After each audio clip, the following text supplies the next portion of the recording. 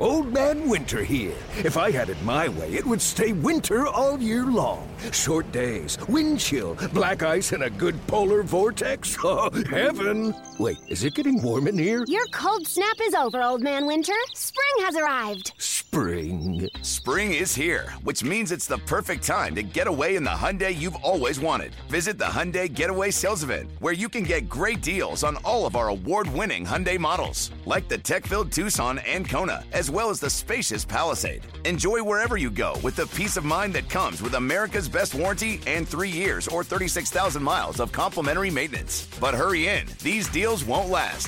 Add more joy to your journey at the Hyundai Getaway Sales Event. Now get 0% APR or up to $1,500 bonus cash on the Hyundai Tucson. Now, during the Hyundai Getaway Sales Event. Offers end soon. Call 562-314-4603 for details. Welcome to the Hot Stove. Going and going. Goodbye, baseball. Nelson Cruz. On 710 ESPN Seattle, 710sports.com, and the 710 Seattle Sports app. The Kings 1-2 swing and a miss. He gets them whiffing on a changeup. Let's fire up the Hot Stove and talk some Mariners baseball. Here's your host, Rick Riz. Hello again, everybody. Happy holidays and Merry Christmas. We are live tonight from the Mariners team store here at Bellevue Square. Rick Riz along with Shannon Dreyer and Mike Blowers. Producer engineer Kevin Kremen is still here, and a cheering cast of thousands here. Let's hear from the cheering cast of thousands. Everybody's getting ready for the holiday season. Merry Christmas, everybody. And Bellevue Square is just packed with people getting ready, and there's no better place in Bellevue Square than right here at the Mariners team store to do your Christmas shopping. Mike Blowers and Shannon Dreyer, you guys already caught up on your shopping? Not even close, but there's nothing unusual about that. You're not the guy that waits till Christmas Eve. You right? mentioned Kevin Kremen. I thought I went to his retirement party. What's he doing here? We did. We had oysters and everything. It was really retired. good. Have to do this again? Are you still here? What are you doing here? No, he's still getting a paycheck That's until, great what, to see him. January, 31st? Something like that. He's still hanging around. And But, my goodness, we're going to miss this guy. 35 years with us. If he ever leaves. Thank you, sir. No, don't go. We need you, Kevin. Don't leave right now. Oh, I could. No. No, we need you, buddy. But Kevin has put together a great show, as always, here in the first hour of our Hot Stove League show, first of the holiday season from the Mariners team store in Bellevue Square. We're going to visit with GM Jerry Dipoto, who is, over the last 26 months, I think he's made about 582 trades. I think it's more like 65, involving about 125, 130 guys. But Jerry Dipoto is going to be with us in the first hour of the show. And then in the second hour, Dan the Man is going to be here. Dan Wilson is going to join us. We're going to talk about his career and what he has done with the organization and his thoughts about the 2018 season and last year, of course. And also, we're still waiting for Edgar Martinez to be voted into the Hall of Fame. He's got this year and next year on the ballot for the writers. Edgar's got to get in. Why? Because he deserves to be in. We're going to visit in the second hour with a writer from SportingNews.com. His name is Ryan Spader, and he wrote this tremendous article about why Edgar Martinez should be in the Hall of Fame. He passes our eye test, Mike, Shannon, myself, Kevin's, cheering cast of thousands, but he came up with some incredible numbers why Edgar should be in the Hall of Fame. So it's going to be a lot of fun talking with Ryan Spader. Yeah, and with the way that everybody kind of looks at the game, including Jerry, who we're going to talk to, and you put Edgar's numbers, then he belongs in for sure. Yeah. I think it just strengthens his case, so it'll be great to hear what he has to say. You take a look at his numbers, Shannon, and you see the batting average, the .312 batting average for his career, the 400-plus on-base percentage, the .515 slugging percentage for his career. Only 21 guys have done that. The other 20 are in the Hall of Fame, so Edgar deserves to be there. But Ryan Spader came up with this stat, he discovered that if Edgar went 0 for 660, his on-base percentage would still match Tony Gwynn's and David Ortiz's on-base percentage. How great is that? Well, I think it's not surprising in what we saw, and I think that a lot of these numbers have been out there for a while. And it was kind of fun. You remember our good friend Jeff Evans from Media Relations with the Mariners, who's moved on a few years ago, but he actually tweeted last night he is so thrilled to see the movement and the pickup online, and Twitter is where you see it mostly. in Edgar picking up the votes that he is picking up right now. And a lot of that goes back, and a big hat tip, and a lot of the credit goes to the Mariners PR staff, and Jeff was instrumental early on in it.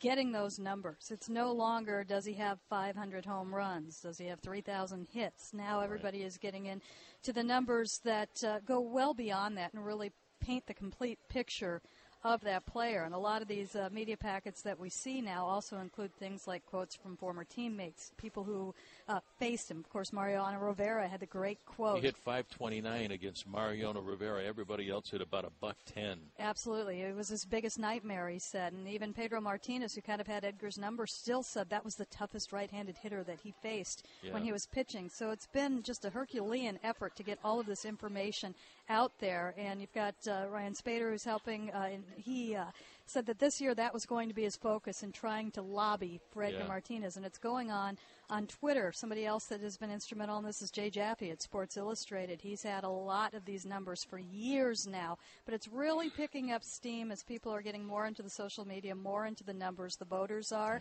and they're becoming more aware of it. Something that I thought was neat is I saw a tweet of, we all saw the packet that Mariners PR put out on Edgar Martinez with all of these numbers. Right. They gave one to every single media member at the winter meetings as they were leaving the winter meetings. I'm like, that is perfect airplane reading from the flight from Orlando.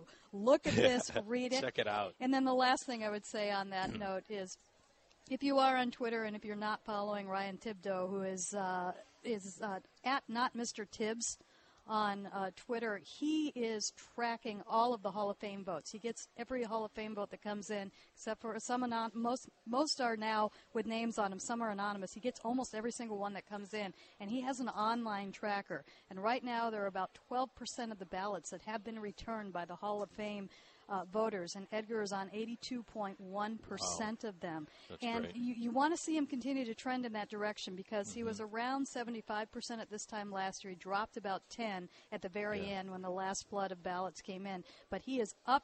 He has gained 8 votes that he didn't have last year. 8 voters who didn't vote for him or new voters have voted for him. He's lost 2. So he's really looking good right now. Yeah, I think for me, and if you out there listening haven't noticed, Shannon has put a lot of time into this. But, one of the things that I heard about it, Shannon, is, one, you talk about him being a DH, and I think that we should be well past that now. You've got to. But how much of it do you think is because he was a DH and on the West Coast? I think that's everything. Yeah. I run into Chicago Cubs writers that have been there forever that I very much respect. They have no idea who he is because they never saw him. He never was in a National League ballpark. I think he had a tiny bit of interleague, but I think that a big part of that is that he played only for one team. I was shocked, really shocked. At spring training this year in March, we had Tracy Ringolsby on the air in the booth. Never voted for him. And we had this debate. I played devil's advocate, and I said, why do you not vote for Edgar Martinez? He belongs in the Hall of Fame. And he said, because he's a DH. And I said, well, first of all, in 1973, the DH became a part of the game of baseball, so we need to move on, okay? And if the logic, I was trying to have a little logic with him, okay, you took the glove away from Edgar, you took the bats away from the pitchers, so can you vote for a starting pitcher? Can you vote for a closer? I just went with the logic route, and he still had a rough time with that. And I got all this respect for Tracy Ringolsby, one of the great writers. He's in the Hall of Fame, so I think you need to get beyond that. Frank Thomas spent a major portion of his career as a DH. Paul Molitor, as well. And, Mike Blowers, you're going to love this because Edgar mentioned in 1993, he said in 1993 he became the DH because we were a better team with me being the DH and Mike Blowers as the third baseman. Well, I appreciate him saying that, but really we just needed him in the lineup every day, and that's when he started to have some injuries and having to some stay healthy. The health issue there. And I remember, because it's something that he didn't want to do initially. Yeah. And he was actually a good third baseman. He was. But then he started having arm problems, and then he had the leg issues, and he was out of the lineup too much. And Lou, who's brilliant, smartest manager I've ever been around, decided we're better off if this guy's in the lineup every day, and basically told him that he was going to have to be the DH. Exactly. Say, friends, get ready for the 2018 season with a new Mariners batting practice cap featuring the retro Trident logo in navy and teal. Text the word HAT, H-A-T, to 710-710 now to be entered to win. One winner will be contacted on Monday, and don't forget to stop by any of 5 Mariners Team Store locations for all of your holiday shopping. And we're here tonight at the Bellevue Square Team Store. So come on by, say hello to Mike and Shannon, myself. We're going to have Jerry DiPoto with us coming up here in the next few minutes on the phone. Dan Wilson is going to be with us live here at the Bellevue Mariners Team Store. So come on by, say hello. We got a cheering cast of thousands here, and we'll be back with more Hot Stove from Bellevue Square's Mariners Team Store. Continues right after this timeout. All things Mariners, all off-season. The Hot Stove on 710 ESPN Seattle, 710sports.com, and the 710 Seattle Sports app. And before a cheering cast of thousands here at the Bellevue Mariners Team Store, welcome back to Hot Stove. Rick Riz along with Shannon Dreher and Mike Blowers, producer-engineer Kevin Kremer. This reminder, the time is now to join the club as a Mariners season ticket holder. Lock in the best seats at the best prices to catch all of the action at Safeco Field in 2018. For more information on the many benefits you're going to enjoy as a season ticket holder, log on to mariners.com/18. The Mariner Moose just showed up. It is Christmas time here in the Northwest and all around the country, and what better place to do your Christmas shopping than right here at the Mariners Team Store. Coming up here in the next few minutes, Shannon and Mike, we're going to visit with Mariners General Manager Jerry DiPoto. Again, very busy at the winter meetings, which just wrapped up yesterday, 4 days, all the GMs and everybody, the scouting directors and the stat guys getting together for 4 days in Orlando, Florida. Your thoughts about Jerry's acquisitions? Dee Gordon, all-star second baseman, Gold Glove second baseman to play center field. Ryan Healy over at first base. The addition of Juan Nicasio in the bullpen for the Mariners. Your thoughts about Jerry's last 4 days in Orlando? Well, it's been pretty interesting kind of watching. Obviously, there was a big focus on Ohtani, and there was a lot of work that was going on while they were pursuing him and work while afterwards, too. So it's been good to see that going on. You saw Healy kind of be the first pickup, which you knew they needed a first baseman. It was good to see him be able to make a move and not have to spend much money in that. You've got him for 6 years, so that's somebody that can kind of grow into the position and kind of be a part of that kind of second core that he has. Nicasio, not official as of yet, but I would imagine we hear that early next week. Will be a very nice addition to that bullpen. Led the NL in innings last year, which scares me a little bit, but he's a starter, so he's a convert. That was his first year in relief, and just put up great numbers, has some closing experience as well, and one of those arms that can throw 96 out of the pen. So I know that Jerry really kind of wanted to get a couple of those velocity arms. He feels he's got 2 or 3 of them right now for the back end to help Edwin out, which is great. And then Gordon was the interesting one. I like this. What I hear about this, that came together very quickly. And, Miami kind of went fire sale, and that they kind of put everybody out there, and this was one that the Mariners were able to get. And Gold Glove second baseman, why not put him in center field? And, of course, he's got the best teacher in the world in Ken Griffey Jr. Working with him. And I talked to Jr. about it, and he said, no problem. We'll have him in shape. And it was funny. I asked him, so do you just talk to him about center field? He's like, nope. We're going to be out in the field. We're going to work. I told the kid, well, you just ruined my golf game this winter. He was out there the other day, right after the trade, right? He was. And, he's been all over social media. He's put a video of getting some work out in center field, and had a video that he was ready to get after it with the Mariners right after the trade. So just kind of fun to see that. And, of course, he's the son of Tom Gordon, so he knows how a clubhouse works. Heard nothing but good about him. And, Mike, you made that switch from shortstop over to third base, still on the left side of the infield. But here's a kid that is athletic. That quick first step. Speed, that's not going to be a problem. There are a few things technique-wise that he'll pick up right away. But he's obviously a tremendous athlete. I don't see it being a problem at all. And with his speed and Safeco Field, it'll be great to have him out there. I just think that when I saw that happen for the Mariners, I was really excited about it. And obviously, because of what Shannon was just talking about, he's bought into it right away, which is important. And he's really going to help this club in a lot of ways. And we've seen a lot of his dad, Tom, has a better curveball, though. Tom Gordon had one of the best curveballs in the history. Greg Olson, remember Greg Olson with Baltimore? Yeah. Oh, my God. He had a unfortunately, I saw both of them. Yeah, he was nasty. But I think this right here is great for the Mariners. I think it's pluses across the board to have him here. Well, you see a lot of middle infielders eventually, go out to – we saw Robin Yount do it. We saw Adam Jones do it. They're athletes. And you draft a shortstop, he can play pretty much any position.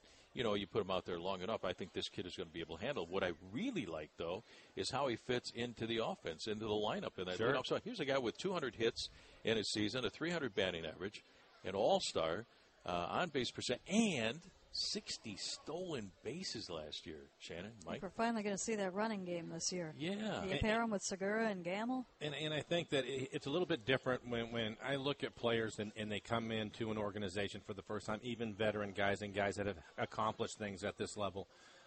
For me, for the power guys, I get a little bit nervous about that because everybody tries to get off to such a fast start because they want to impress. I don't care who you are. You want to impress. Sure. And with a bigger swing, sometimes you get off to a slow start and it's difficult to come out of it. With him, I don't see any of that because that's not a part of his game. I think he's going to fit in right away. I think he wants to impress, and I think that he's going to run a lot because that's a big part of his game. Kevin just showed me a text, and we were talking about Tracy Ringlesby not voting for Edgar Martinez year after year after year. Just got a text from Randy Adamek. Tracy voted for Edgar this year. Oh. That is Did he outstanding. really? When did that Finally, come in? Tracy, that is awesome. Well, he's not the only one. T.R. I wish I Sullivan could vote. voted for him for the first time. Barry Bloom, and there was a very spirited debate with him on Twitter last year, respectful. And that's one of the cool things about the social media is you can engage people about it. And Barry didn't vote, has never voted for him last year. Everybody kind of got after him. He said, okay, I'll take a look at the end of, when this is all over. And sure enough, he came back and he gave him his vote this year. John Heyman? Nope, didn't. John Heyman has voted for him before, took him off the ballot this year because there wasn't room. So like if you John see, anymore. no, we don't like John Heyman anymore, we'll let him know when we see him. Sorry, John, I don't like you anymore. It's good to hear from Randy, though. Had surgery on his shoulder and his thumb. He and did. So it's good to hear that he's paying attention right now. He had the surgery. Yeah. Randy, hope you're feeling well, buddy. Yeah. Recuperate, take it easy, and no more sliders. So, I'm really impressed. I just like what Jerry has done. Last year, 78 wins. Jerry and Scott never really had their ball club on the field.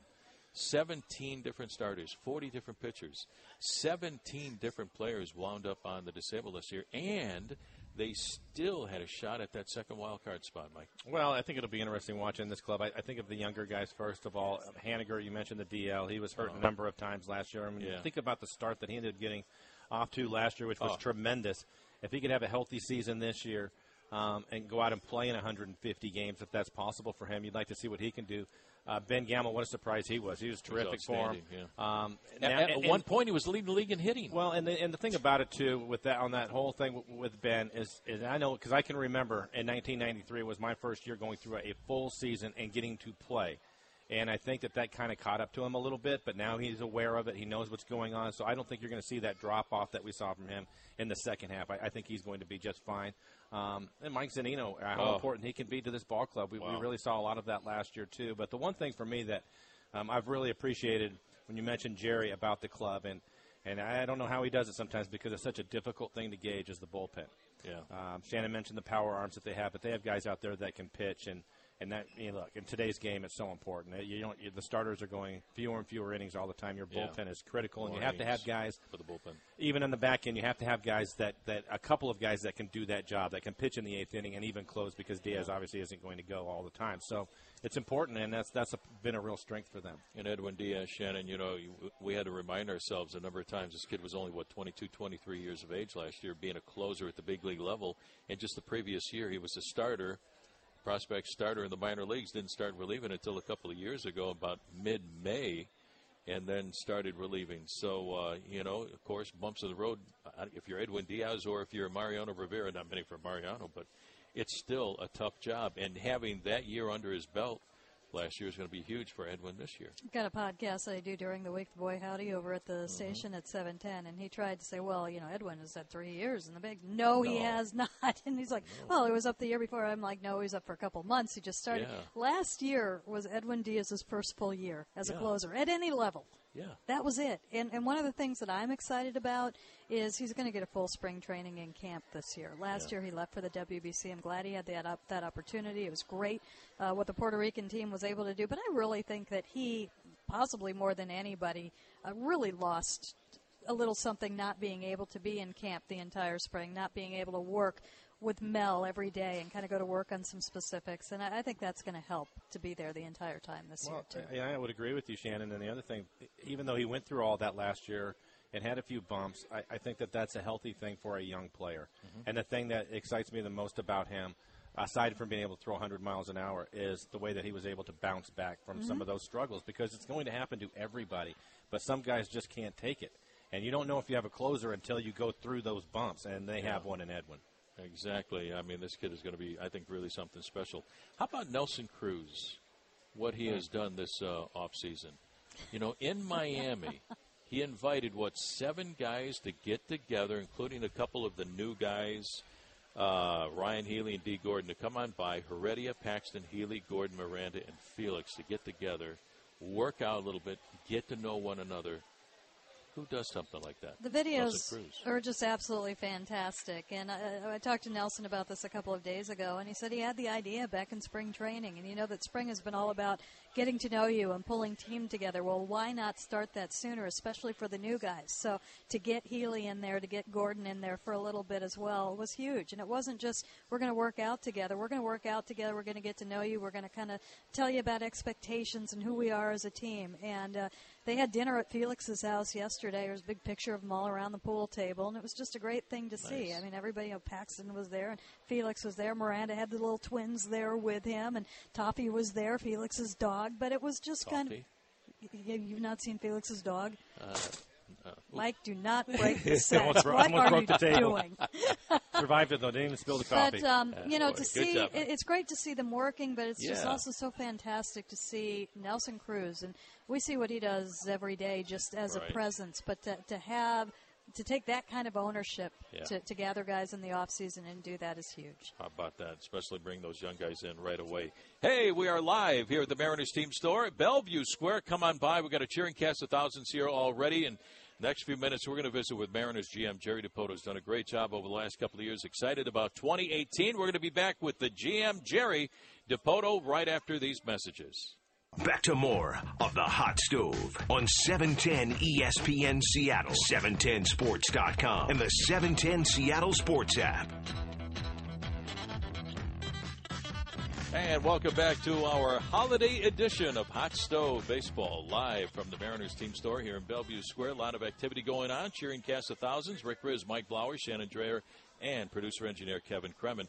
Now we have a chance to visit with Mariners general manager Jerry Dipoto, just back from the winter meetings in Orlando, Florida. Very, very busy 4 days. Everybody is there, talking baseball and getting ready for the 2018 season. Jerry is calling us from Hawaii, right?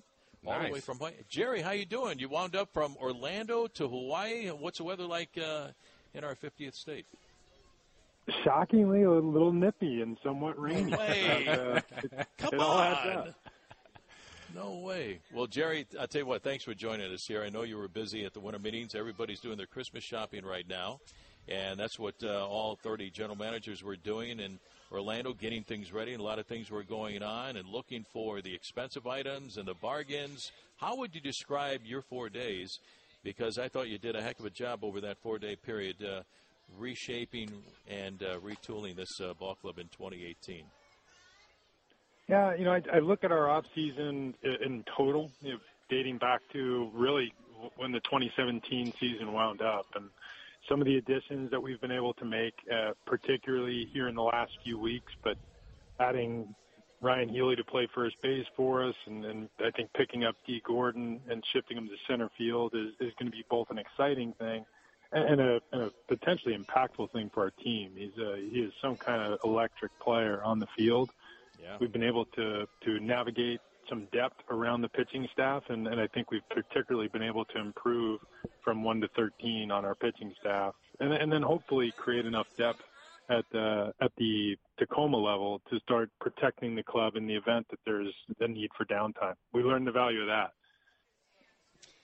Jerry and Dee Gordon, from what I understand, that was kind of some of the deals you've been working on forever, and that was one that kind of came up a little bit quicker. How did that come about, and how did you see him in center field?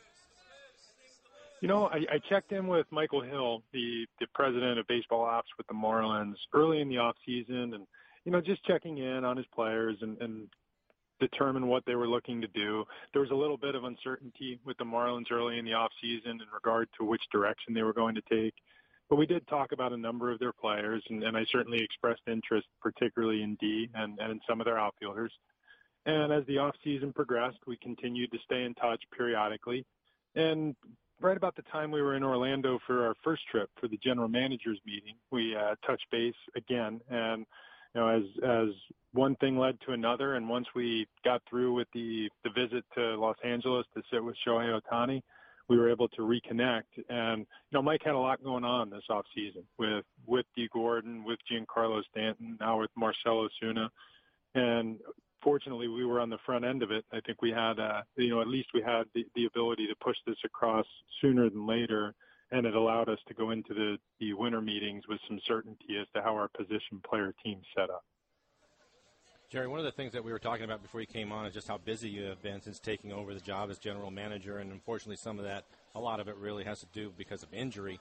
But as you think about last year, and I know you worked all the way through the season was over, as you're getting ready for the winter meetings and you're having your meetings with your staff, maybe a couple of positives that you take away from last year, and then a couple of things that you would like to see the club improve on. Well, the positives are, I think we have a really good team returning. It's a lot of people tend to think about the things we don't have instead of the things we do have. And that was very easy to appreciate last year, particularly what was the normal productivity of Nelson Cruz and another strong season from Robinson Cano and up to and including what he did in the All-Star game, which was exciting in what was a down summer for us. Kyle Seager really turning it on in the second half and picking us up. The fact that we picked up a shortstop who hit 300 and, sneaking up on you, some of those younger players, Zunino and Haniger and Ben Gamel. It's easy to remember the last 4 or 5 weeks for Ben and maybe tougher to remember that we went into the middle of the summer and he was leading the American League in hitting. So we're really excited about the young position players. We're excited about our position player club and feel like one of the things we learned positively was that we did create some pitching depth, picking up guys like Mike Leake and Erasmo Ramirez and Marco Gonzalez and others. The bullpen got deeper with additions like David Phelps and anticipate that's going to get even deeper here in the days to come. So, we're pretty excited about the group we have coming into the season. And, it shouldn't get lost in the weeds. We're generally still a team that is roughly about 29 years old on average, and we've got 7 players who've made all-star teams in the last handful of years. And that's I don't know how many teams can boast that and still generally be poo-pooed. So I think 2017 was encouraging in that regard. And the areas I would like to see us get better, the easiest answer to that question, Blow, is the base running. It was awful in 2017, and it cost us runs, it cost us games, and it's an area we're intent on improving. Scott and the staff have really put a lot of focus on it in their off-season planning, and hopefully, bringing on a player like Dee Gordon just by himself increases our value on the bases, and a healthy Gene Segura should really create some electricity as well, as will Mitch Haniger, frankly, being out there more often than he has been. And the other thing would just be staying healthy. Obviously, 2017 was a tough year for us, and we've taken some steps to try to improve the way we monitor our health and prevent injury if possible, and hopefully that's the direction we'll head. When you talk about the base running, one of the things that I spent a lot of time talking about last year, and you mentioned a couple of the players, but when you have young players like Gamel and you have young players like Haniger and Segura who wants to run and was banged up quite a bit last year, so I think that affected him too. How much of that led to the base running and the struggles as opposed to maybe just kind of focusing more on it?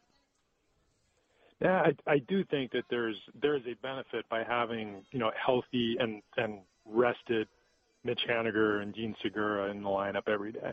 Ben Gamel can run the bases. Dee Gordon is one of the best base runners in the league. And not just the base stealing, just what he's able to do on the bases. So, you add that's roughly closing in on 50% of your lineup with guys that are good to dynamic base runners. And sometimes to get the power, you're going to have to give up a little bit of the fleet-footedness that you'd like on the bases. We just need to run smart. And to me, that's focus. We made too many outs on the bases last year with lackadaisical play, or it's just lack of focus. And, that can be improved. And we need to focus on it. I know our players realize how important it is, and I think they were a little embarrassed by how bad it got last year, to be frank. Jerry, at the winter meeting, it seems like in past years and most seasons that there's the free agent signings, and then the trades come along. But this year, there weren't that many free agent signings, hardly any, and then there were the trades. Was that a little major difference in this year's winter meetings, that we didn't see really big free agent signings? I think everybody a Scott Boras the Mariners. What's that, Jerry? I said I think they're all just trying to emulate the Mariners. Yeah. So I think the free agency in recent years has been a little bit different than it used to be. And, with the onset of many teams locking up their best young players to extensions and buying out their first handful of free agent years, especially with the pitching, you're seeing more and more that there are fewer premier players that are reaching free agency, and when they do reach free agency, they might be a little bit deeper into their career, a little bit older by the calendar. So, free agency is not as appealing as it was maybe as recently as 5 or 10 years ago, but you're always going to have impact players on the free agent market. It's just not the volume that there used to be. I think this year what you're seeing, either in discussing trade or with the relievers, the big commodity on the market has been the bullpen. You've seen over these last couple of years the way the game has shifted. It's most noticeable in the postseason, but it's truly all year long. The number of innings pitched in the league is dropping for a starting pitcher, and pretty severely. We very quickly went from 50-55 starters in the league with 200 innings down to about 15. So we've had year over year fewer pitchers qualifying for the ERA title, which is just about 165 innings, than ever in the history of baseball. So the game is changing. The way we use the pitching staff is changing, and I think you're seeing that reflected in how hot a commodity the bullpen pitchers were through the early part of this offseason or free agent period. Jerry, it would seem that you've been ahead of the curve trying to kind of build that pitching staff all the way back to last year, looking toward this year and looking toward the future. I don't think it's just something that you do in the off season. But with all that said, the number one question I am getting from people to ask you is, please ask him, how active are you in looking for another starting pitcher at this point? Frankly, not that active. If we have an opportunity to make another addition, we will. But and you mentioned it, Shannon. If you go back to August of last year, picking up Erasmo Ramirez on what is effectively a very affordable 2-year deal, picking up Mike Leake for 3 for $33 with an option. Those are free agent signings to a degree. And those are veteran starters who are healthy, capable of taking the ball, and you add them to James Paxton and Felix Hernandez, and we feel like that's a starting 4, and we want to have a young, flexible back of the rotation that gives us the ability to change when needed, and we're not going to be opposed to running for periods of time a 6-man rotation to make sure that everybody has a little bit of a rest at midseason if they need it. So. The combination of the moves we made at the tail end of the season and just being patient through the market. But I said at the start of this season that we were looking for impact. It may come in the form of bullpen, and it may come in the rotation. But there's again, you do what you can do to make the 13-man staff or the 12-man staff, however it turns out, as strong and as long as you can. And that might come via the bullpen rather than the starters. Visiting with Mariners General Manager Jerry Dipoto here in Hot Stove. Right now he's on a sandy beach in Hawaii. We're going to be I'm guessing, Jerry. You better be. Talking baseball 2018 for the Mariners. And we'll be back with GM Jerry Dipoto right after this timeout. All things Mariners, all off-season. The Hot Stove on 710 ESPN Seattle, 710sports.com, and the 710 Seattle Sports app.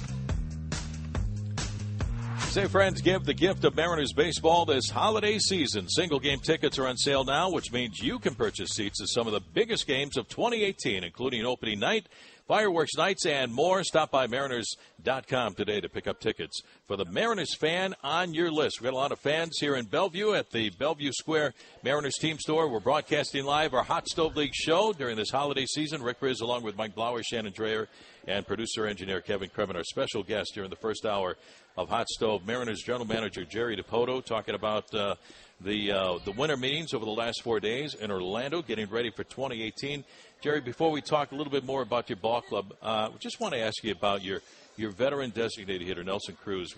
We found out not that long ago that he gathered some guys together, including some of the new guys, D. Gordon and Ryan Healy, along with Guillermo Heredia and James Paxton and Ariel Miranda and Felix in Miami to work out, to get together. What does this say about your veteran designated hitter about wanting to get ready for the season and bringing the new guys in and getting ready for another season? Nelly was talking about this for months before the season came to a close, and he really wanted to connect with his teammates, and I think on a couple of levels. One, it gives them a chance to stay in touch throughout the off season. We do have more than a handful of guys that are living down in the South, and particularly in South Florida, but between there and the Dominican Republic, we've got a number of guys. And, Nelly started talking about this as early as the All-Star break as something he really wanted to do, to try to create a little bit of togetherness, to get them into a normal workout regime a little earlier in the off season.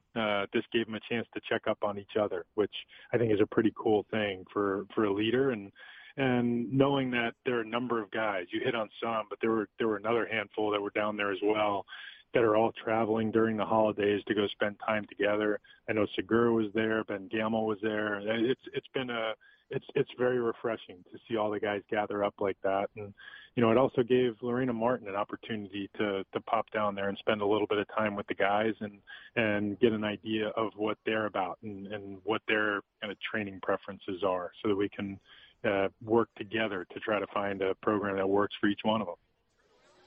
Jerry, we were talking about this earlier, and I was really excited to watch the postseason. And the thing that I took away from it was, one, the game looks like it's in pretty good shape overall. And there's a lot of young talent in this game right now. We mentioned a number of them that are on the Mariners. But what were your thoughts as you watched the postseason? I thought this was about as fun a postseason, really, each of the last 2 years. So for the viewer, for the fan, just fun postseason. I would have preferred to be playing in it instead of watching it, but at the end of the day, so many great young players, and the Dodgers and the Astros, the New York Yankees. These teams are loaded, and you turn around and you see the Aaron Judges and Carlos Correa and Jose Altuve, and it really starts to add up. Some of what was running around on the field, it was just fun to watch. I thought the way the game has changed, the off season was so much about high velocity pitching, usually out of the bullpen, and home runs. It was you could boil it down to who had the best bullpen and the most power oftentimes, and that's who was surviving. So yeah, and it's a copycat sport. You will see teams start to emulate that in every way they can. Jerry, at the end of the season, you said it, and I think Scott said it as well, and I think you've kind of given some hints here and there that you'd be kind of handling the pitching a little bit differently. You mentioned that there will be times you're comfortable with going to 6 men this year. What else can you tell us about how that's going to go? It was a focus for us going into this off season to make sure that we were as deep as we could be. We mentioned Felix and Paxton, Mike Leake and Erasmo Ramirez. Add Ariel Miranda, Marco Gonzalez, Andrew Moore. We've got a number of guys that gained experience last year that I think is going to really benefit us. And we have been really focused on the multi-inning reliever, someone who can go out and give us more than 3 outs on the days where it's needed. We feel like some of that is going to be answered internally with the return of David Phelps. We do have Edwin Diaz, who's capable of doing that himself if need be. And, Nick Vincent is more of a 1-inning guy. We see him as more of a 3-out, maybe 4 in a pinch type guy. And, there are other additions that we've made that we feel like are really going to help shorten the game for us and put our pitchers in a position where they're not being asked to pitch 3 and 4 days in a row, because we're just a deeper group. And some of that includes some of the younger acquisitions, guys like Nick Rumbelow and Sean Armstrong, who have the ability to pop on and off the staff, have some major league experience, and have really good stuff. And in the case of Rumbelow, you're talking about mid to upper 90s with a hammer, and Sean Armstrong has roughly punched out about 12 hitters per 9 through the course of his AAA run. So it's a good group down there. We have young electric arms in Pazos and Altavilla and Rumbelow and Armstrong, and we have veteran setup guys that have multi-inning capability leading up to what we think is one of the best young closers in the game. It's a good group. Jerry, I was really curious. Ryan Healy, we had a chance to see a lot of him, obviously, coming over from the A's. How did that work where you were able to pick him up, and what did you like about him? And maybe some of the fans, obviously, we concentrate so much on the Mariners. Can you talk about him a little bit as a player? Yeah, I mean, my biggest fear with Ryan Healy, frankly, is that we're not in the league anymore to allow him to beat up on us. So his productivity may actually fall off because he gave us a particularly hard time these last couple of years. But, Ryan is 25, going on 26 years old. He's thrown up close to 900 plate appearances in the big leagues, and he's hit 40 homers or thereabouts, 38. 25-year-old last season who hit 25 homers. He's not a particularly patient hitter in regard to drawing a walk, but he makes average to better contact. He's a 280 career hitter as a major leaguer. He's a 300 career hitter in the minors. So I think what he does not have in terms of what I would call advanced approach at the plate or a patient approach at the plate, he makes up for in general hitability and big power. So he's a young, affordable, flexible, and versatile player who, when moved to first base last year, got pretty strong reviews for the defense at first base after shifting over from third. So we feel like we're tapping into what should be the best years of his career. He's 25, has already had a 25-homer season, is running out something in the neighborhood of an 800 OPS as a major leaguer, and I don't see any reason why he shouldn't get better. There's still a lot of road in front of Ryan Healy, and we're glad he's going to be in our uniform. Yeah, I think that was an outstanding pickup. Jerry, you mentioned the young lady's name, Lorena Martin, and her new role, and I saw you on the Major League Baseball Network a few days ago talking about having the control of the body and mind of the organization. That not only just the training part, but everything that goes along with that and associated with that. Can you tell us a little bit about Lorena and her new role with the organization this year? Yeah, Lorena, she's very talented, incredibly smart. She's a PhD in exercise physiology who's got a number of different focuses. She's certified athletic trainer, strength coordinator, and you name it. She's got a master's in sports psychology, and we're fortunate to have been able to snap her up. She was running performance analytics for the Los Angeles Lakers. In addition to all the different disciplines I just mentioned, she's also a biostatistician, and it's a pretty unique skill set. And she will be overseeing all of our medical training, PT, the physical therapists, our strength and conditioning coordinators, our mental skills, and our nutritionists. Bringing effectively, the way I've described it, is she's bringing everything to do with the player's body and mind under one umbrella. And part of her day-to-day is going to be staying in touch with each of the players, understanding where they are and what their needs might be, what their physical capability is that day, and then dialing in directly with Scott and the staff to make sure they're aware of where each player is, who may need a day off, and sometimes scheduling a day off 2 or 3 days in advance just to make sure we're preventing injury when a player is starting to get fatigued. So we feel like there's many ways that she can help us improve. And as we figured it out last year, we were something in the neighborhood of 1,200 to 1,250 DL days missed last year, roughly $43 million in lost salaries, and some of our best players on the DL for a significant period of time. And if Lorena can help keep them on the field, we should pretty quickly move north of our 78 win total from last year without adding a new player. That's in advance of going out and finding Ryan Healy and Dee Gordon and others. It's just having Lorena on board to help navigate this. If we can get 25% of our DL time chopped down, we're in great shape. Jerry, we're going to have to let you go here in the next few seconds, but you're in Hawaii. You scouting anybody there? Is it vacation time now after a busy last couple of months? I could probably scout a couple of thousand, but at the end of the day, this is one of the things we do every year as a family. Is kind of the one time of the year that I know I'm going to have a little bit of time off. So we have a time shared down in Hawaii, and we come down and we spend our Christmas here annually. And we've done it again. My son came and met us at the airport, and we all flew down this morning. So excited to take a little break. Enjoy your time there, buddy. You deserve it. We'll see you when you get back. Thanks a lot for joining us tonight. You got it, guys. Have fun. Mariners General Manager Jerry Dipoto all the way from Hawaii, and we're going to get ready for the second hour of our Hot Stove Show live from the Mariners team store here at Bellevue Square. So come on by and say hello in the second hour. We're going to visit with Dan the Man Wilson. A lot to talk about with Dan. And this reminder, hey, our first spring game is coming up. Dan just walked in, as we mentioned his name, on February 23rd against the San Diego Padres in Peoria, Arizona. Airtime is going to be 12:10. That's going to be our first game of the 2018 Cactus League season. The season opener this year is going to be about 4 or 5 days early on March the 29th, and it's going to be at home 7:10 against the Cleveland Indians out at Safeco Field. Pitchers and catchers are going to report to spring training down in Peoria on February the 14th. First workout is going to be on the 15th. So that wraps up our first hour. Stay tuned for hour number 2 coming up right after this. Welcome to the Hot Stove. Going and going. Goodbye, baseball. Nelson Cruz.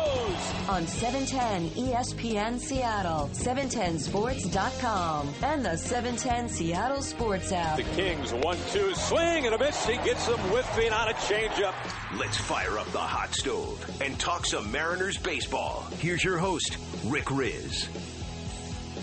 Hello again, everybody, and welcome back to the Mariners team store. We are live in Bellevue Square, getting ready for the holiday season, our first Hot Stove edition here in 2017 as we wind down the year, get ready for a brand new season in 2018. Rick Riz along with Mike Blauer, Shannon Dreher, producer engineer Kevin Kremen. Always great to have Dan the Man Wilson stop on by. He is here at the store tonight. Danny, it's great to see you getting ready for Christmas and getting the gifts for the kids and Annie and everybody. Yeah, absolutely. We're ready to go. And, you know, as you guys know, it's always a pleasure to be with you guys. Dan, it doesn't matter if it's in the booth at Safeco Field or here in Bellevue Square. It's always a pleasure. Well, speaking of that, why weren't you in the booth last year? It's nice to have you by, and you give me a break every now and then. It's nice. What were you doing? Well, I'm hoping to be around a little bit more this year, so that'll be good. And I know you were busy in the organization. Can you tell everybody what you were up to? and I will be doing some more of that again in the player development area, more in the minor leagues, Tacoma, Everett, that kind of thing, working with the catchers down there, and then hopefully we'll do some broadcasting and be around that as well, and looking forward to doing that a little bit more than I have in the past. So, yeah, I'll be anxious to see you guys more this coming season. Perfect. Yeah, we missed you, Dan. Well, hey, I missed you guys. Tell me a little bit about I think catching is the toughest job on the field. You got so much on your plate. You're handling, 5 guys in a starting staff. You're handling 7 guys down in that bullpen, or 8 guys down there in that bullpen, trying to get through them tough spots night after night after night. What made you such an outstanding catcher? Well, that's a good question. I don't know, but I think being able to work with your pitching staff, get along with your pitching staff, understand your pitching staff, is a big part of it, and understanding personalities and those kinds of things. And so that's one of the things that I try to do is get to know them as best I could. I think that helped, just once you develop a rapport and you develop communication between the two of you, I think things can go smoothly after that. I think when there's a lot of guessing between what the catcher wants and what the pitcher wants, and then there's push-pull, I think that makes it a little bit difficult. But I thankfully had some great pitchers to work with, which, over the years has helped. And you look at a guy like Jamie, who I get a chance to catch for like 10 years, you get to know them pretty well, and you can go out there and you're both on the same page before you go out there. So, it's just, to me, that's a big part of catching and being able to work with the staff and understand those guys, top to bottom. What do you see when you look at Mike Zunino right now? I'm just, it makes me smile, really, when I think about Mike and what he's been able to accomplish and what he accomplished last year. And he's been through some, the toughest of the tough, and having to go down to Tacoma and sort of build his way back, especially offensively. I think the defense has always been there. I don't think there's a question about that. But it was the offense. And I think to see him get to the point where he did this season, we all saw the electric energy that comes off that barrel. I mean, it's just unbelievable. When he touches the ball, it jumps. So I love to see the fact that he worked hard. He's put in the time. He put into a lot of adjustments physically and mechanically to his swing, and all that has really worked itself out. And I'm really looking forward to him coming in this year, having a complete season, And I think just hitting the ground running and really having a successful year. It's kind of neat when you look at how things are stacking up for the roster this year. It appears that they are not going to add another kind of veteran backstop as that safety net. I think it's Mike's team right now. Yeah, and I think he has the ability to take the team on his shoulders a little bit. I think we've seen in the clubhouse the kind of person he is, the kind of player he is, the kind of leader he can be. And I think the confidence is there now that he can kind of, step into that role pretty comfortably. And I look to see that this year more and more develop. And I think he's poised to have a really big year. And I think you're right, that the leadership will come along with that as well. Dan, I'm curious your thoughts. Obviously, the game constantly evolves and changes, and it's a much different game now than even when you and I played, which really wasn't that long ago. Right. But you talk about going into the minor league systems, and I think about my journey through the minor leagues, and I made every stop along the way and played winter ball and did all those different things. In your mind, what's different now compared to when we went through it? That's a good question. I think, there's a lot of things. You can look at a lot of different areas. I think that the preparation that athletes get today in the minor league system is much different than what we had. I think it's much more monitored. I think that the physical work these guys get, even the off-season workouts, the in-season workouts, all the physical preparation that goes into a season is much different than it used to be for us. I think the mental preparation is in the same boat. I think, in terms of the Mariners, we have 3 or 4 full-time mental skills coaches that work throughout the minor leagues, and these guys are working a lot on the mental side of the game, which I think is good because, as we know, that's a big part of this game is the mental ability of a player. So that's a huge change. I think they look at things like nutrition, where we never had those kinds of tools and opportunities when we were coming up through the system. So there's a lot of work that goes in for these guys preparation-wise in the minor leagues that just didn't exist.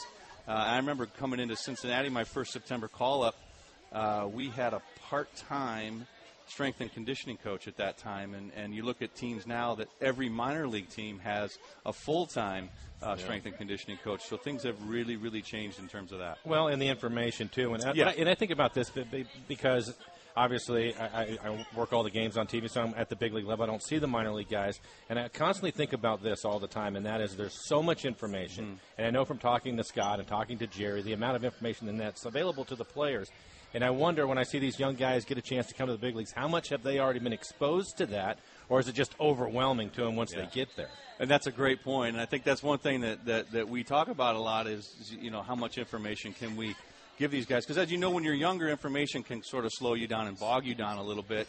But at the same point, when they get to the big leagues, you don't want them to be surprised. So I think that's one area that's definitely grown as well, is much more information out there for the minor league kids.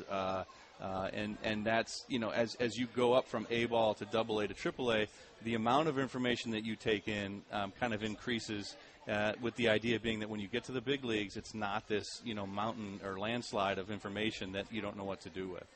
Danny, as a catcher, how did you separate the catching side from the offense side? Because a catcher is busy when he gets to the ballpark. He's in the meetings with his pitcher that day, and the guys are, hitting in the cages. Then they go out and take BP. Then you go out there and it's, you should be able to hit. You're in the batter's box. But you get all these other things that are on your plate. How did you separate one from the other to do both jobs well?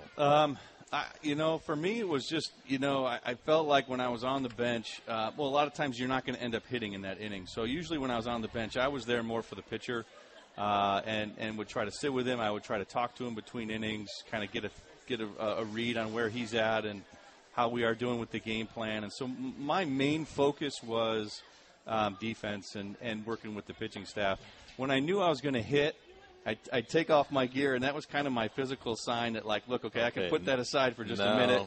I'm putting the batting helmet on, right, and I'm going to go up there and hit and try to do something offensive. And usually that ended pretty quickly, and I got back in and put my gear back on.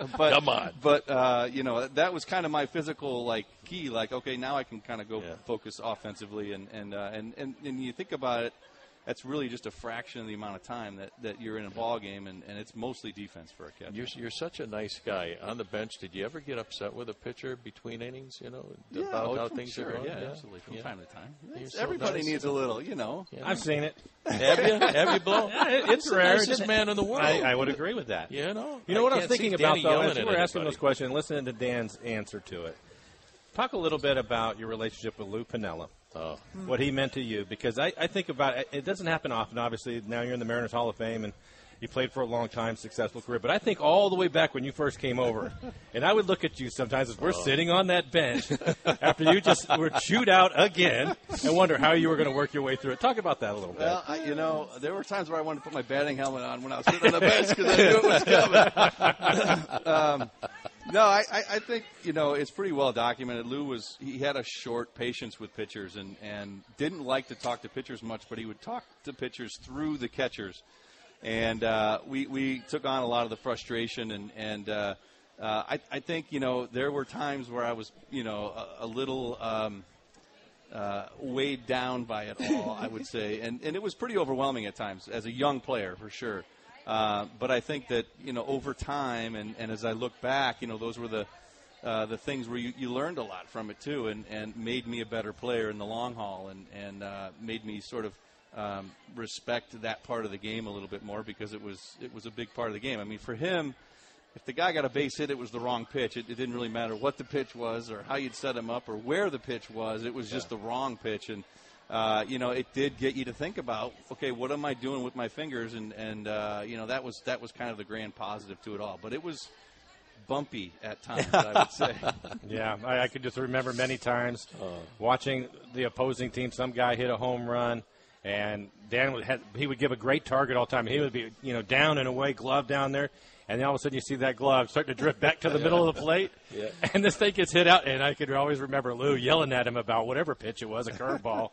And Danny, I just thought to myself one time, I didn't tell him to throw it down the middle. Yeah. Dave Valley told Lou that at spring training. Yeah. I know. Well, and Richie Amaral, bless his heart, was my locker mate. And he kind of listened to me a lot through a lot of those times. And, we had these things set up. Why don't you just say this to him? Why don't you just say that to him? But I could never do it, but it was something that made me a better player in the long run. I think the one thing with Lou that I appreciated, and I found this out right away, was one, he's going to find out how tough you were mentally, right, of course. But more than anything, he's the one that really made me really think about what I was doing and why I was doing it.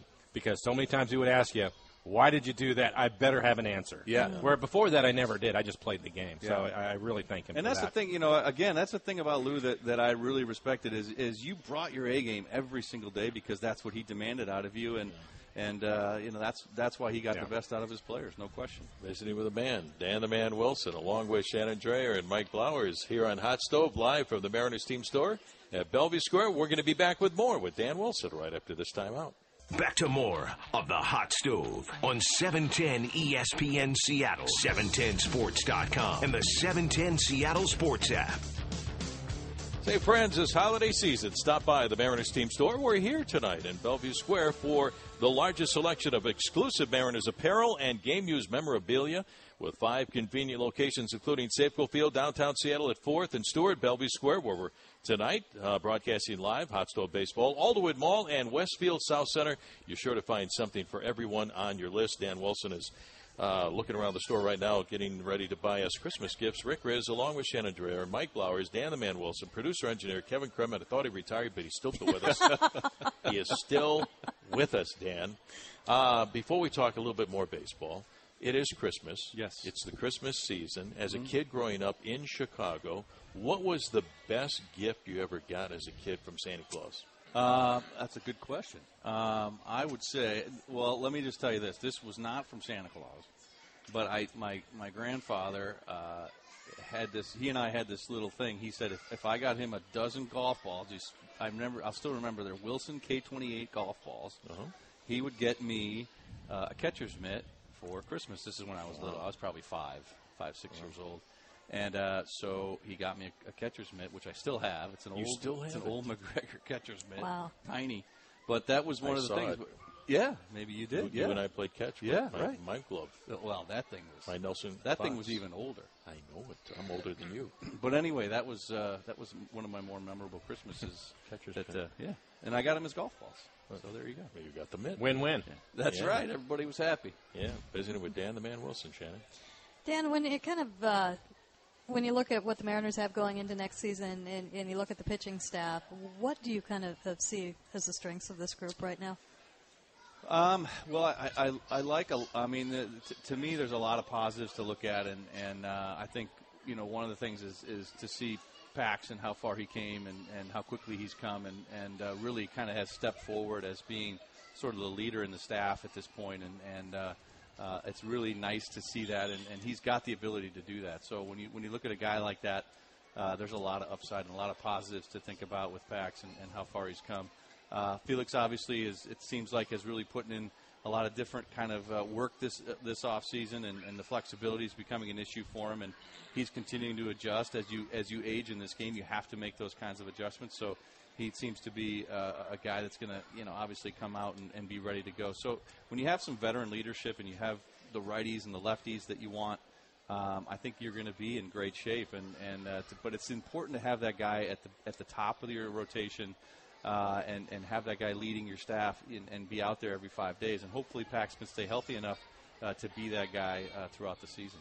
Dan, I'd be curious. We talked to Jerry earlier, and I asked him about a couple of the positives from last year and something that was a negative, and he immediately went right to the base running for the team last year, and he said that it was just not good at all. And he talked about Scott and the staff.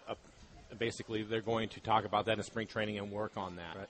In your mind, what can you do to improve on your base running? It's one of those things. There's so many things that you are looking at in spring training. These guys individually are trying to get ready for a season, then you're trying to get things together, and then you have to work on the base running. In your mind, what can you do to improve? Well, I think there's a couple of things. Obviously, it's you can't tell a guy to be faster. That just doesn't happen. But really, as you and I both know, and as people that follow the game know, you don't have to be fast to be a good base runner. And I think it's more. You and I both know that, right? Of course. I don't know who would win in the race. But it wouldn't be pretty. Might take a while. Yeah, it'll take a while to finish. But anyway, I think that it'll be more of a mental approach to me, and I think one of the things that that is so valuable in baseball, especially from a mental standpoint, is anticipation. And when you're on the bases, being able to anticipate what may come your way as far as base running is concerned. And I think that's going to be something that they will talk about. I think, and something as small as taking better leads. I think being able to get a little bit extra in your lead, maybe take a better secondary lead that gets you a little bit more distance toward the next base, gets you a little bit more momentum, and those things, can make a difference. Because as you know, on bases and base running, it's usually not a big difference between being out and being safe, and every little advantage makes a difference. I think for myself, just watching it, and especially this year, I think about, we talked about earlier, all the information that goes out there, and as I'm watching these games and talking about the games, I wonder sometimes with all that stuff that's going on with these guys today, and obviously some can take in more than others, but this simple things of thinking ahead of game situation, what is the score, what's the inning, how many outs, who can throw, who cannot throw, what is your own ability, the things that you're talking about. Because I've made this statement before, and I believe this, that just because you're thrown out doesn't mean it was a bad play on your part. Somebody maybe made a play because there are so many close plays, and maybe just the situation of the game or the score dictates you to take a chance. But it's when you don't have to take those chances is the one that really hurt him this year. And that's thinking about all those different things that's happening in the game right now. Yeah, and I think you're right. And it brings up a good point, too, is that you don't want to take guys' aggressiveness away either on the bases. And you want them to try to take that extra base when they can. You don't want them to be tentative. But at the same time, they've got to be smart about it, and they've got to take a better mental approach. I played for a long time, as you did, Blow, and I'll never forget being on second base. And I always had to remind myself, okay, there's nobody out, which means I want to get to third base. I mean, you constantly have to play those things through your head so you know and you are prepared to do what you need to do when the ball's hit. Yeah. Danny, I'm sorry, Rick. The last thing I was going to say, too, is you can also help out your third base coach by just simply running hard all the time. So he knows, and let him decide. Because he knows who can run and who can't, what your ability is, and then he can make decisions quicker that way, which will help you as a base runner, because sometimes I think you slow down a little bit in the game and it costs you. Yeah. Danny, I want to swing back to Felix Hernandez. Felix, 12 years. I think this guy is on going to be a Hall of Fame pitcher. incredible career. We saw him as a 19-year-old kid when he was throwing 96, 97, 98 miles an hour. Now, obviously, it's changed. 25 entered innings catches up to you, 12 years, and you evolve. But he is still a great competitor. I think he still can be a big winner at this level because he wants to be, that guy. What can we look forward to from Felix Hernandez this year as he gets older and your body changes, but he still can be he's still a great competitor, but he still can be a big winner. Yeah, I think so, and I think you're right. I think his competitiveness is one of his strongest attributes, and you see him on the mound, you see his emotion, you see the intensity he likes to pitch with. That's what you want from your starter. You want a guy that wants the ball. I think. I think every starting pitcher that's been in the game a long time has had to reinvent himself. It's just the way, the nature of the game, and guys don't throw 97 their whole career. It just doesn't happen that way. CC Sabathia. Yeah, and so you have to develop, and I think he's learning how to do that, and I think that he wants to learn. He wants to be that guy. He wants to continue to be that guy, and that's what I like. That's what I look for. I think because he's got that in him, that drive, that desire. The other things will come. I think I would be worried if he didn't have that, and I think that's what you'd be nervous about. Dan, if you were to run into a Hall of Fame voter who inexplicably was on the fence about Edgar Martinez, what would you tell him? There's only one Poppy. There's no question. I just what he meant. I think the things you look at. I mean, you can lay all the stats out on the paper you want, but. His ability to hit when it really mattered to me is what made him such a great hitter, and to me it's very different when you're on a team that isn't successful, is not going to be in the playoffs. It's one thing to put up numbers for that team, but to put up numbers on a team that perennially goes to the playoffs and is in big situations, and in those situations he's the guy that delivers. That's a different kind of player, and that's the kind of player Edgar was, and I think that to me puts him in the Hall of Fame. I mean, because he just could deliver in the clutch, and he did it over and over and over again in big ways. I think so many times I've made this statement, too, that I don't think that there's anybody in baseball at the time that could have provided the type of protection that it took for Ken Griffey Jr., with Edgar hitting right behind him. Yeah. The opposing manager had a real problem with those two, and it's because how great Edgar was. And I think at times the manager had to really think about that because of the type of at-bat Edgar would give you all game. Yeah, and I think, long before numbers of pitches mattered and how many pitches an at-bat a hitter saw, I mean, all those things. I mean, the number of walks, the number of pitchers he grinded out, the number of at-bats, he, would go 8 to 10 to 12 pitches. I mean, just the value that added for guys like you and I down at the bottom of the order below. I mean, we were seeing guys that were worn out because they had to be on the top of their game in the middle of the lineup. So, I mean, he just all up and down the lineup, he added value. You mentioned we all know the numbers. I was fortunate to be a teammate of his for 5 seasons. You were there for 12, I believe, with Edgar. Something that impresses you outside of his numbers, whether it's the way that he went to work, showed up every day, and maybe something that makes you smile and laugh. Well, I think I'll take the first question. I don't think anybody worked as hard as Edgar did. Agreed. And he came in every day. DH is not an easy position to handle mentally and physically, but he did it like no other, and it was because he worked so hard at it and really had an understanding of his swing and how to approach hitting, and he understands it so well. I think that's what impressed me about it. You could look at the clock and know where Edgar was at, right? Whether it was 2 o'clock, 3 o'clock. He had a routine every day that he did not get away from at all, and you knew from the time where he was at and what he was doing. Yeah, absolutely. The thing about Gar that makes me smile is the fact that we called him Mr. Magoo. And I think about that. He's one of a kind. Things falling down all around him, but he gets that car right through it's just the best. I think that was the beauty, though, of Edgar. I hear you guys talk about slowing the game down. In 95, the base hit off of Jack McDowell. He was looking for the forkball, the splitter. And he waited for it. He took a fastball for a strike, got forkball, boom, double down the left field line. And hitting off of Rivera, he said that cutter played into his hand because he hit the cutter up the middle and into right field. Right. That was the beauty of Edgar Martinez. I mean, he was smart. He knew what he was going to do before he walked in the batter's box. What kind of effect did he have on you as a hitter? Well, again, apart from just grinding pitchers out, I mean, I think the ability to watch him go about his business the way he did, just the leadership that he provided in terms of a work ethic, for me was immeasurable. I mean, to see this guy who was, talented beyond words. I mean, the guy was very, very talented, but he didn't just leave it at that. He worked just as hard at it. And when you put talent and hard work together, you get something pretty special, and that's Edgar. And I think that would make any medium kind of a ball player work a little bit harder because it pays off, and that's what he did for all of us. Really, it's made us better because we worked harder because he worked harder. And Lee helped you out too. Danny, it's absolutely a great relationship with him. We have to let you go, unfortunately. Merry Christmas, Happy Holidays to you and Annie and all the kids. We appreciate you coming down to the Bellevue Square Mariners team store. Thanks, buddy. Hey, need I say it? It's always a pleasure. Merry Christmas, buddy. Merry Christmas. And I'm a size medium, buddy. Okay. Visiting with Dan the Man Wilson. Coming up next, we're going to visit with a writer from SportingNews.com, Ryan Spader. We're going to talk more about Edgar and the ability of getting Edgar into the Hall of Fame. We're going to visit with Ryan Spader coming up on Hot Stove right after this timeout. All things Mariners, all off-season. The Hot Stove on 710 ESPN Seattle, 710sports.com, and the 710 Seattle Sports app.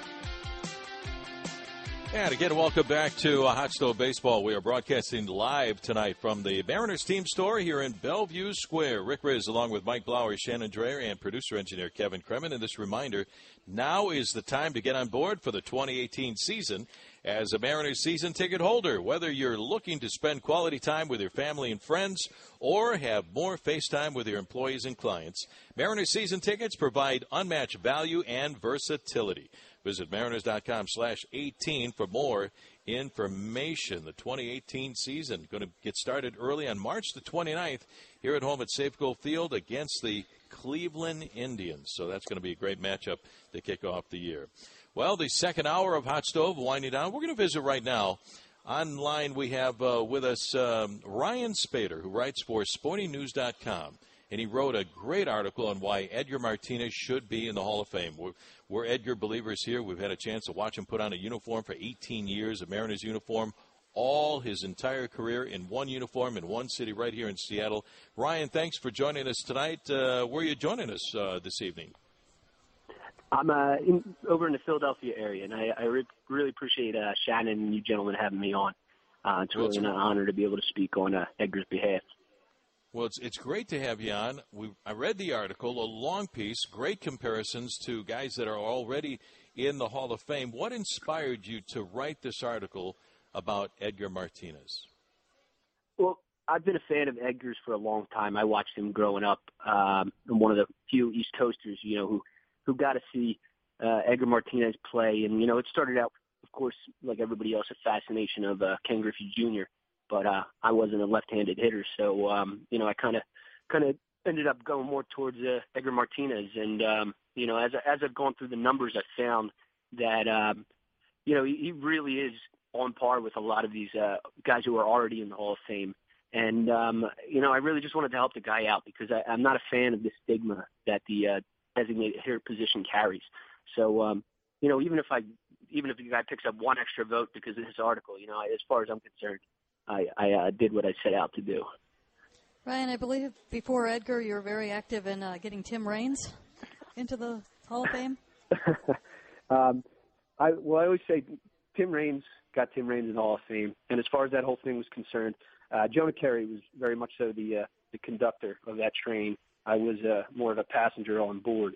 But, Tim was grateful for the campaign that we did for him. And I was fortunate enough to be able to go to the Hall of Fame, see his induction, and he invited me to his Hall of Fame dinner. And I got to have beers with a bunch of my heroes, Rickey Henderson, Frank Thomas, and the like. So it was great. It was kind of neat because I think I remember right when that happened or shortly after on Twitter, you said something to the effect, okay, Edgar, now I'm throwing my efforts behind him. And it just the opportunity on social media to be able to do this. I mean, how much power is there through that? I know that you're putting just volumes of stuff out on Twitter, and what's the reaction that you've seen to that? Well, I get a couple different types of reactions. The first one I get is, no, designated hitter doesn't belong in the Hall of Fame. But as I addressed in the article, we already have specialists in the Hall of Fame. I mean, look at guys like Raleigh Fingers, Goose Gossage, Bruce Sutter. These guys are closers who, in my opinion, have a much smaller impact on the game than a guy who's coming to bat 4 or 5. Sometimes with some of those Mariners line up 6 times in a game. And, you got these closers who are very much so back-end specialists. You got guys like Ozzie Smith, who I kind of said to Edgar that, maybe he's less deserving of the Hall of Fame than you are. And Edgar, every single guy that I don't want to say I threw him under the bus, but every single guy that I kind of brought up in even slightly negative light, he would stick up for. And he firmly believes that, guys who are fielding specialists, if you will, also belong in the Hall of Fame. So at this point, I asked the question, why not these hitting specialists? And then the other reaction I'll get is every once in a while, the best reaction, somebody's like, hey, you know what? You changed my mind. Edgar Martinez, I'm buying it. I'm all in. And, it's been a great thing. Social media, it has its positives and negatives, but definitely a positive in being able to voice Edgar Martinez's Hall of Fame candidacy. Ryan, in your experience with all of this, and it was interesting listening to you at the start, and obviously a fan watching this game when you were younger, and the game has evolved a bunch. How long has it taken, do you think, to get people to understand how great Edgar was, especially when you look at all the new numbers that are available, and Edgar is right at the top of the list in many of those? Well, I think the biggest problem was that he's batting in a line with Ken Griffey Jr. And Ken Griffey Jr., of course, he was favorite for a while there to break that home run record. And, he fell short twice, I believe 56 home runs in back-to-back seasons. I know you guys can correct me if I'm wrong there. But, he kind of played second fiddle to Jr. And to be honest, I'm not sure that should have been the case. Ken Griffey Jr., of course, one of the greatest of all time. But in a lot of respects, Edgar Martinez was better.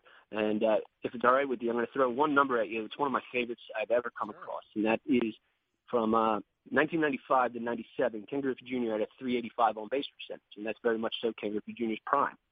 During that same stretch, Edgar Martinez had a .386 on-base percentage, 1 point higher, but that's when he was batting with 2 strikes against him. So to me, that just speaks volumes of the type of not even just hitter that Edgar Martinez was, but the type of batsman he was.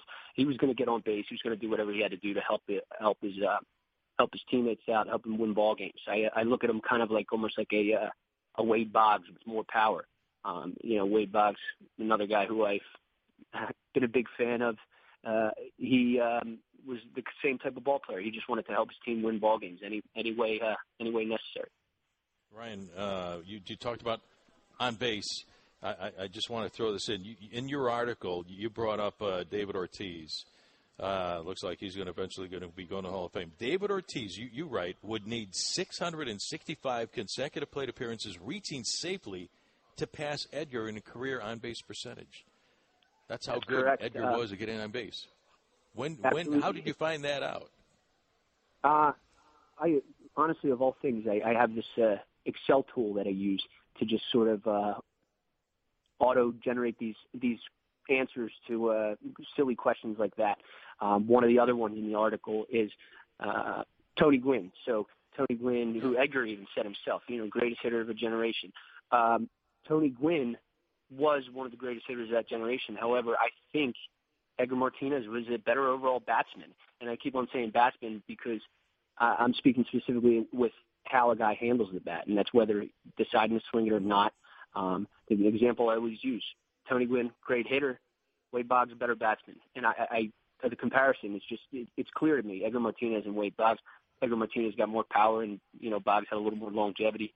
But the Tony Gwynn one, Edgar would have to return, play for the Mariners next year, go 0 for 660, not reach base safely once. Yeah. And then his on-base percentage would fall below Tony Gwynn's, and only.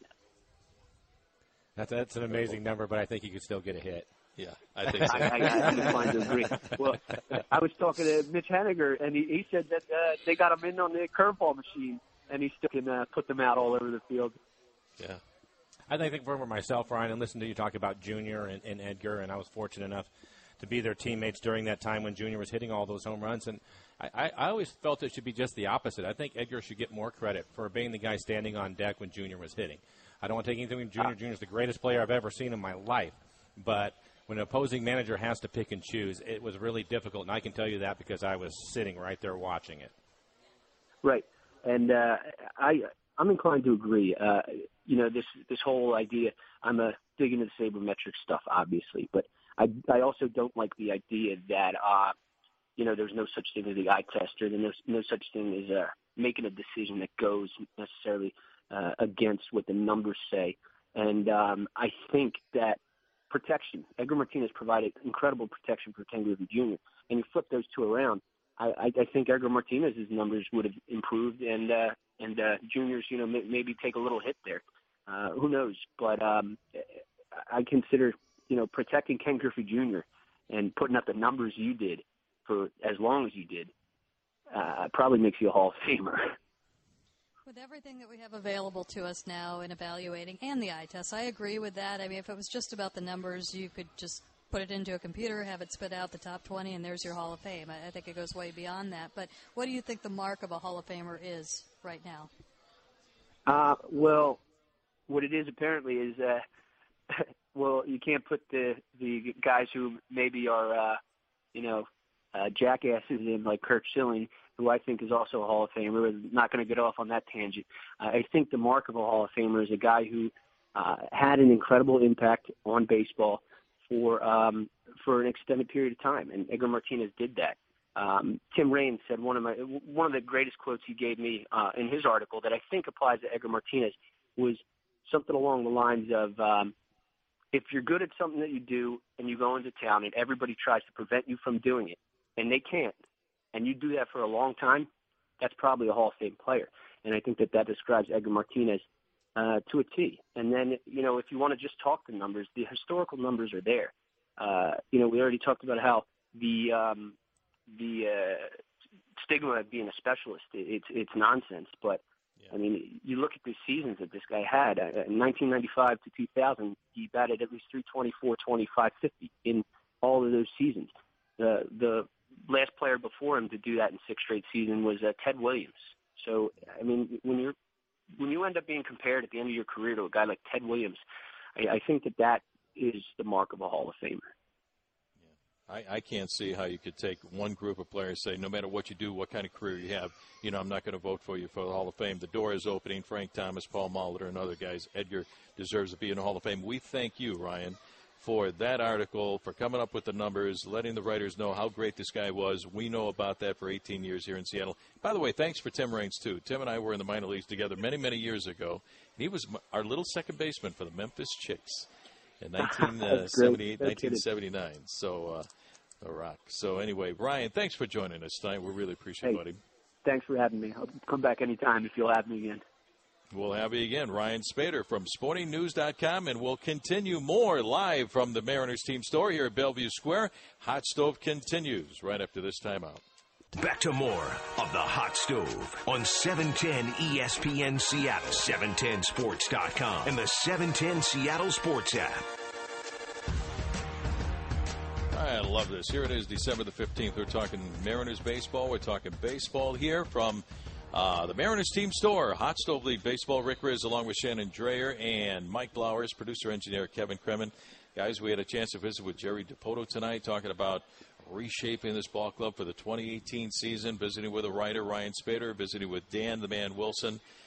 Just your thoughts about what excites you about what Jerry has done so far, about the ball club this year. I'm really looking forward to Ryan Haniger having a healthy, great season in 2018 after what he showed us.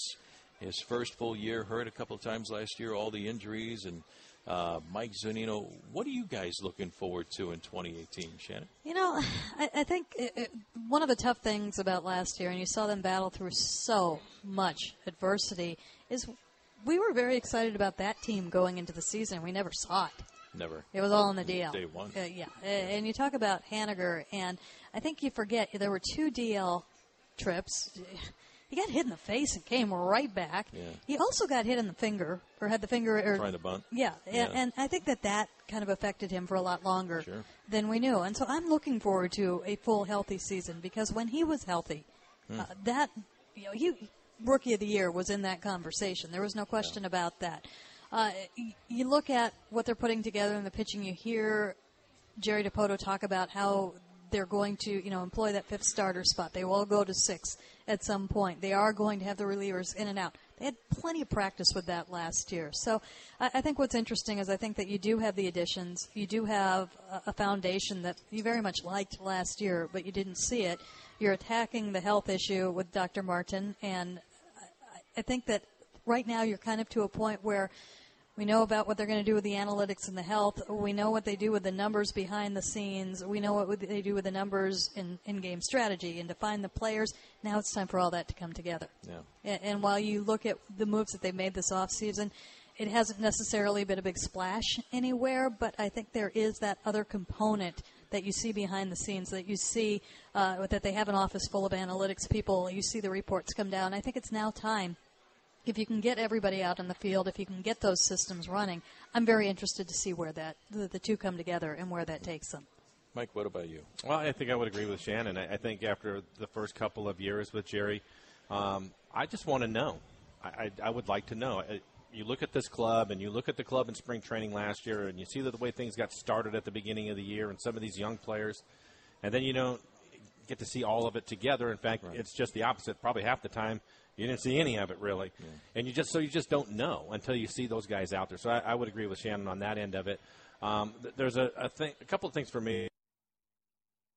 So I think that is something that I'd really I want to see where Mike can take this, because I thought he took a really big step forward last year, and I'd like to see what that's going to be over the course of a full season, because in my mind he can be an all-star, and he can be an all-star for a long time. Exactly, and he took that step forward last year in May by taking a step backward, by going back to Tacoma for those 12 days, and then he came back, and man, in June he was Yogi Berra. Yeah, well, sometimes it takes time, and nobody's doubted his talent. Yeah. But it takes time to figure things out, and I think we would all agree that the catching position has more on his plate than anybody else, especially with all the information that's out there now and what's required of you.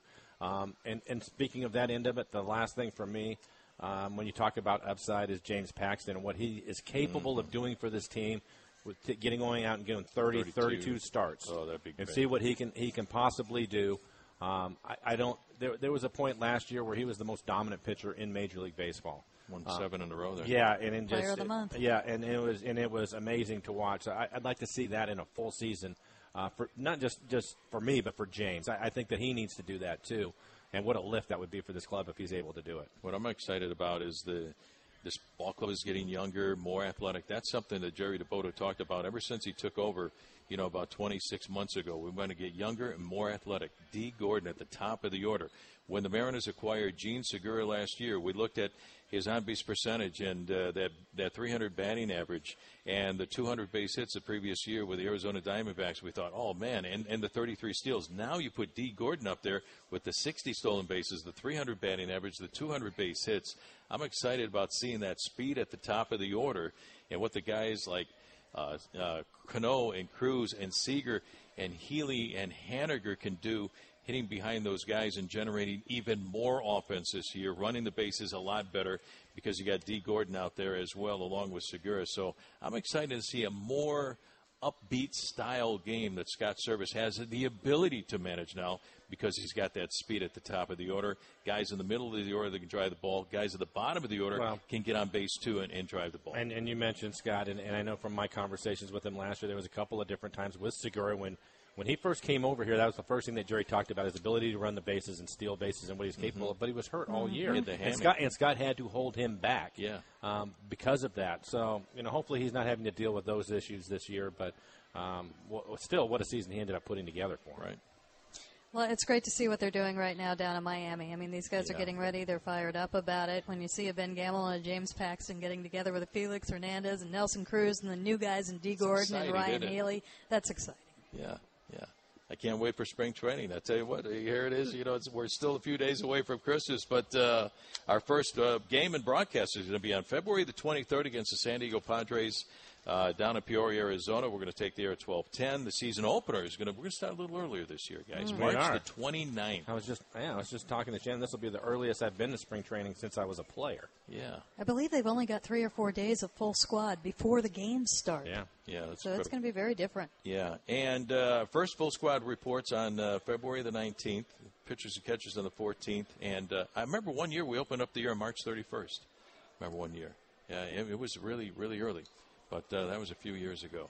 But I tell you what, that was a lot of fun tonight. Coming here during the holiday season, getting ready for Christmas, guys. And now I get to go do some shopping. I know it. So I'm excited about the year. Are you done with your Christmas shopping? Or no. You got a little. More to do. We do have a tree up. That's good. That's always progress. I got my tree up early. There this year. might have been some cookies baked. You're good with the baking, aren't you? I like to bake. Yes, that's what the off season is for. What's your favorite thing? Oh man, I like to make homemade monkey bread. I heard about that, where you put the pieces all together and just glue it all together. Mike, you stay out of the kitchen. Nicole does that, right? I just eat. Yeah. Yep. You're good on the. You're good great bourbon on the pecan grill, pie too is one of the new you ones. You are great on the. Mike, Shannon, Kevin, thanks for coming by tonight. Good to see everybody again. Yeah, our first Hot Stove Show live from the Happy Holidays to everybody. Bellevue Square Mariners Team Store. Happy Holidays, Merry Christmas, everybody. Remember, I'm a size medium, and we'll see you the next time we get on the air. But we want to thank everybody for tuning in. Also, our special guest, Mariners General Manager Jerry Dipoto, for joining us tonight. Dan the Man Wilson and Ryan Spinner. So long, everybody.